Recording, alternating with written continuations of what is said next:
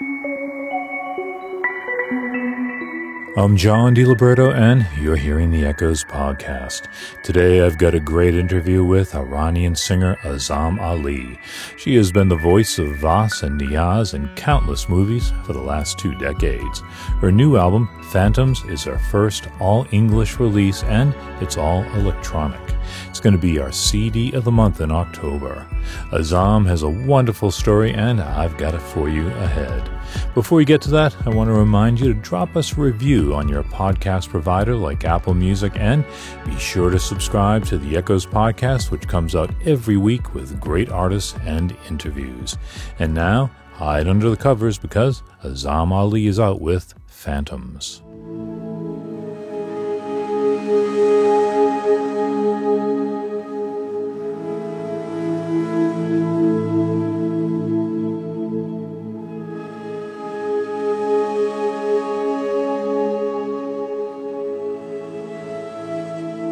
Azam Ali is one of the most alluring voices of our era. She first came to renown in the 90s as a singer with the world fusion group Vas, and then the Persian fusion band Niyaz. Her intoxicating, sensual voice is heard in dozens of films, including Thor, The Dark World, 300, John Carter, and Priest. She's released a few solo albums, but none like her newest, Phantoms. It's her first time singing an entire album in English, and she also composed and programmed all the music in this electronic odyssey.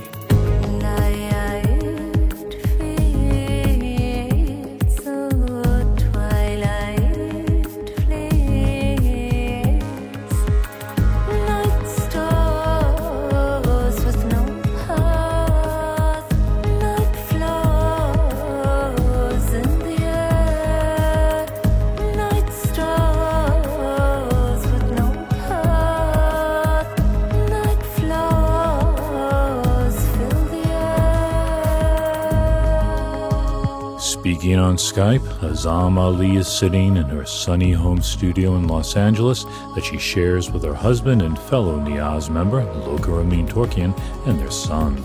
Her long, wavy brown hair and narrow, darkly hued and sultry face are almost as much a trademark as her voice.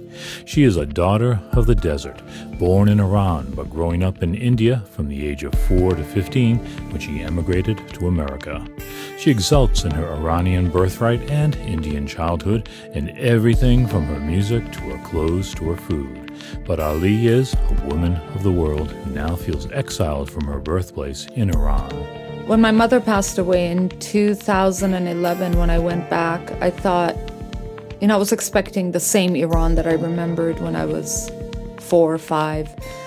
And it had changed so much, Post-war Iran was post-revolution, it was very heartbreaking. And I think I had a very similar experience to most people who go back after many years, is you can't bear it.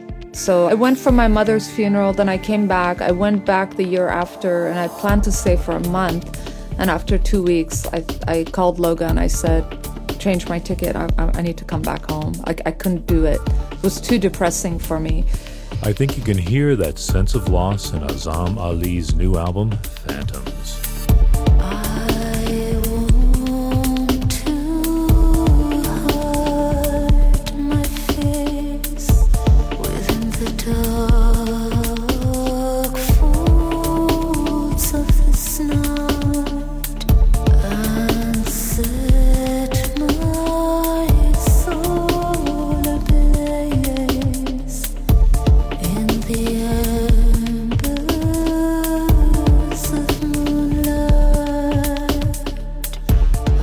Phantoms is something of a breakout album for Azam Ali. She's been doing the electronic programming for the last couple of albums with Niyaz, but on Phantoms, she is clearly the woman twisting the knobs and negotiating the programs. This album was really so much more of a statement for me. I really wanted to come out as a female producer, and I didn't want to be defined by a single role that I'm just a singer, because when you sing, no matter what you do, you're always going to be recognized just for the singing. Even on the last Niyaz record, even though I did majority of the programming, and nobody ever talked about that in interviews. So it was kind of like I needed to make a statement about, what it is to be a female producer. Ali drew from a range of influences from her deep knowledge of music from across the Middle Eastern diaspora to medieval chants and more. But her real passion began with trip-hop and progressive music. My musical heroes. I would say definitely Massive Attack, Portishead, Cocteau Twins, David Sylvian, Robert Fripp, a lot of the 480s stuff.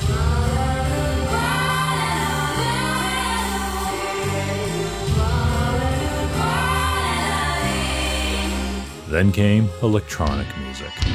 I don't want to start any blasphemous rumors, but I think that God's got a sixth sense of humor. Beginning with when I was 15, 16, when I discovered Depeche Mode, it was kind of my entry into more electronic music, and then I progressed onto real industrial music, and then 9 Inch Nails, Pretty Hate Machine. That album was so influential for me because it made industrial music emotional and melodic.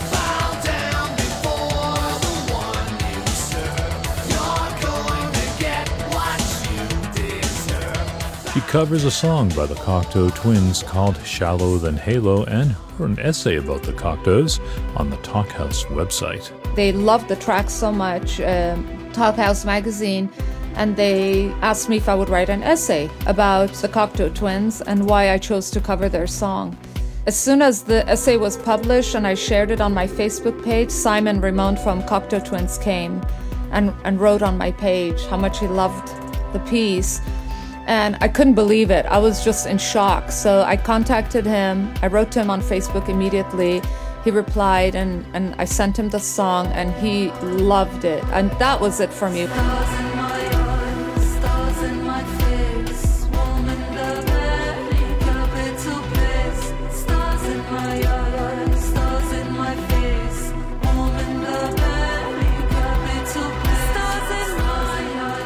Cocteau Twin singer Elizabeth Fraser was a big influence on Azam Ali, particularly in her earlier music with Vas when she was singing in an imaginary language.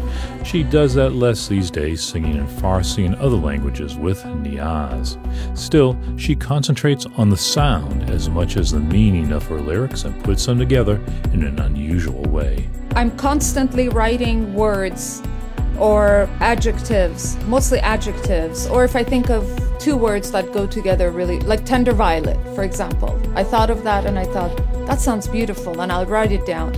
And I have hundreds of pages upon pages. And so what I do is usually when I'm going to do a song in English, I'll choose 10 pages that have about 500 of the adjectives I've collected, and I'll put them on the ground, and then I'll start improvising, and wherever my eye goes, I'll pick up a word here or there. And that's, for example, how I pretty much did the whole record. No truth sleeps now, no birds call now, false feet dawns on the stark shore. There's a sense of loss and despair in much of Phantoms. I asked Ali if she mightn't have called the album Hope Is Lost or taken one of her own song titles for the album's title, Ode to Melancholy. I think I feel a sense of hopelessness right now in terms of the direction we are moving globally, much more towards nationalism, exceptionalism, seeing a rise in white supremacy. I mean, after 2011, we had a very difficult time. That was one of the main reasons we decided to move to Montreal. But then it was great, and then now this whole thing has started again. And I actually don't believe it's going to get better for a while. I think it's going to get a lot worse before it gets better. So there is a sense of hopelessness right now. Close your eyes, take my Together we wander in search of lost lands. Azam Ali actually hears Ode to Melancholy as spiritual, which could be said for many of Phantom's tracks. Songs like Scattered Stars bring her into a more positive light, heading for the divine. For me, when I wrote Scattered Stars, we are all stars from where there is no name. It's, I think anybody who goes on a spiritual quest, on an inner journey, there comes a point where you begin to feel that you belong nowhere. That's really what the song is about. It's in some ways not even being able to relate to the human condition, the world. Because as I'm getting older, I'm feeling more and more that way.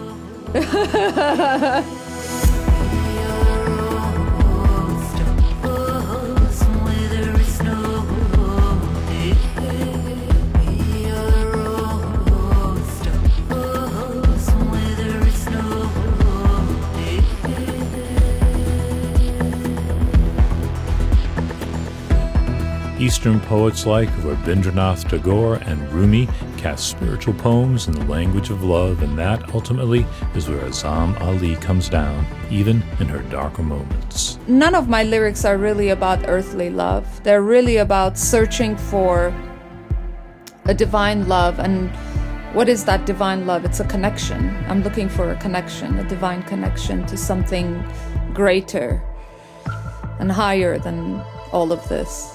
Don't tell me I'm near. Don't call my name.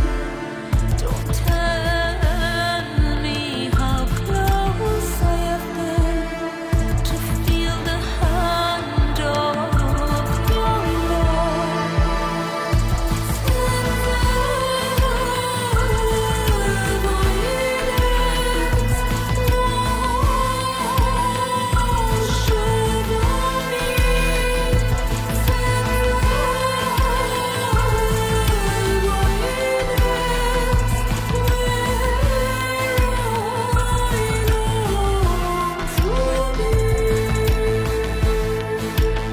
Azam Ali's latest album is Phantoms. She's also still touring and recording with Niyaz, where she is sure to return to creating her Persian fusion, singing in Farsi and other languages.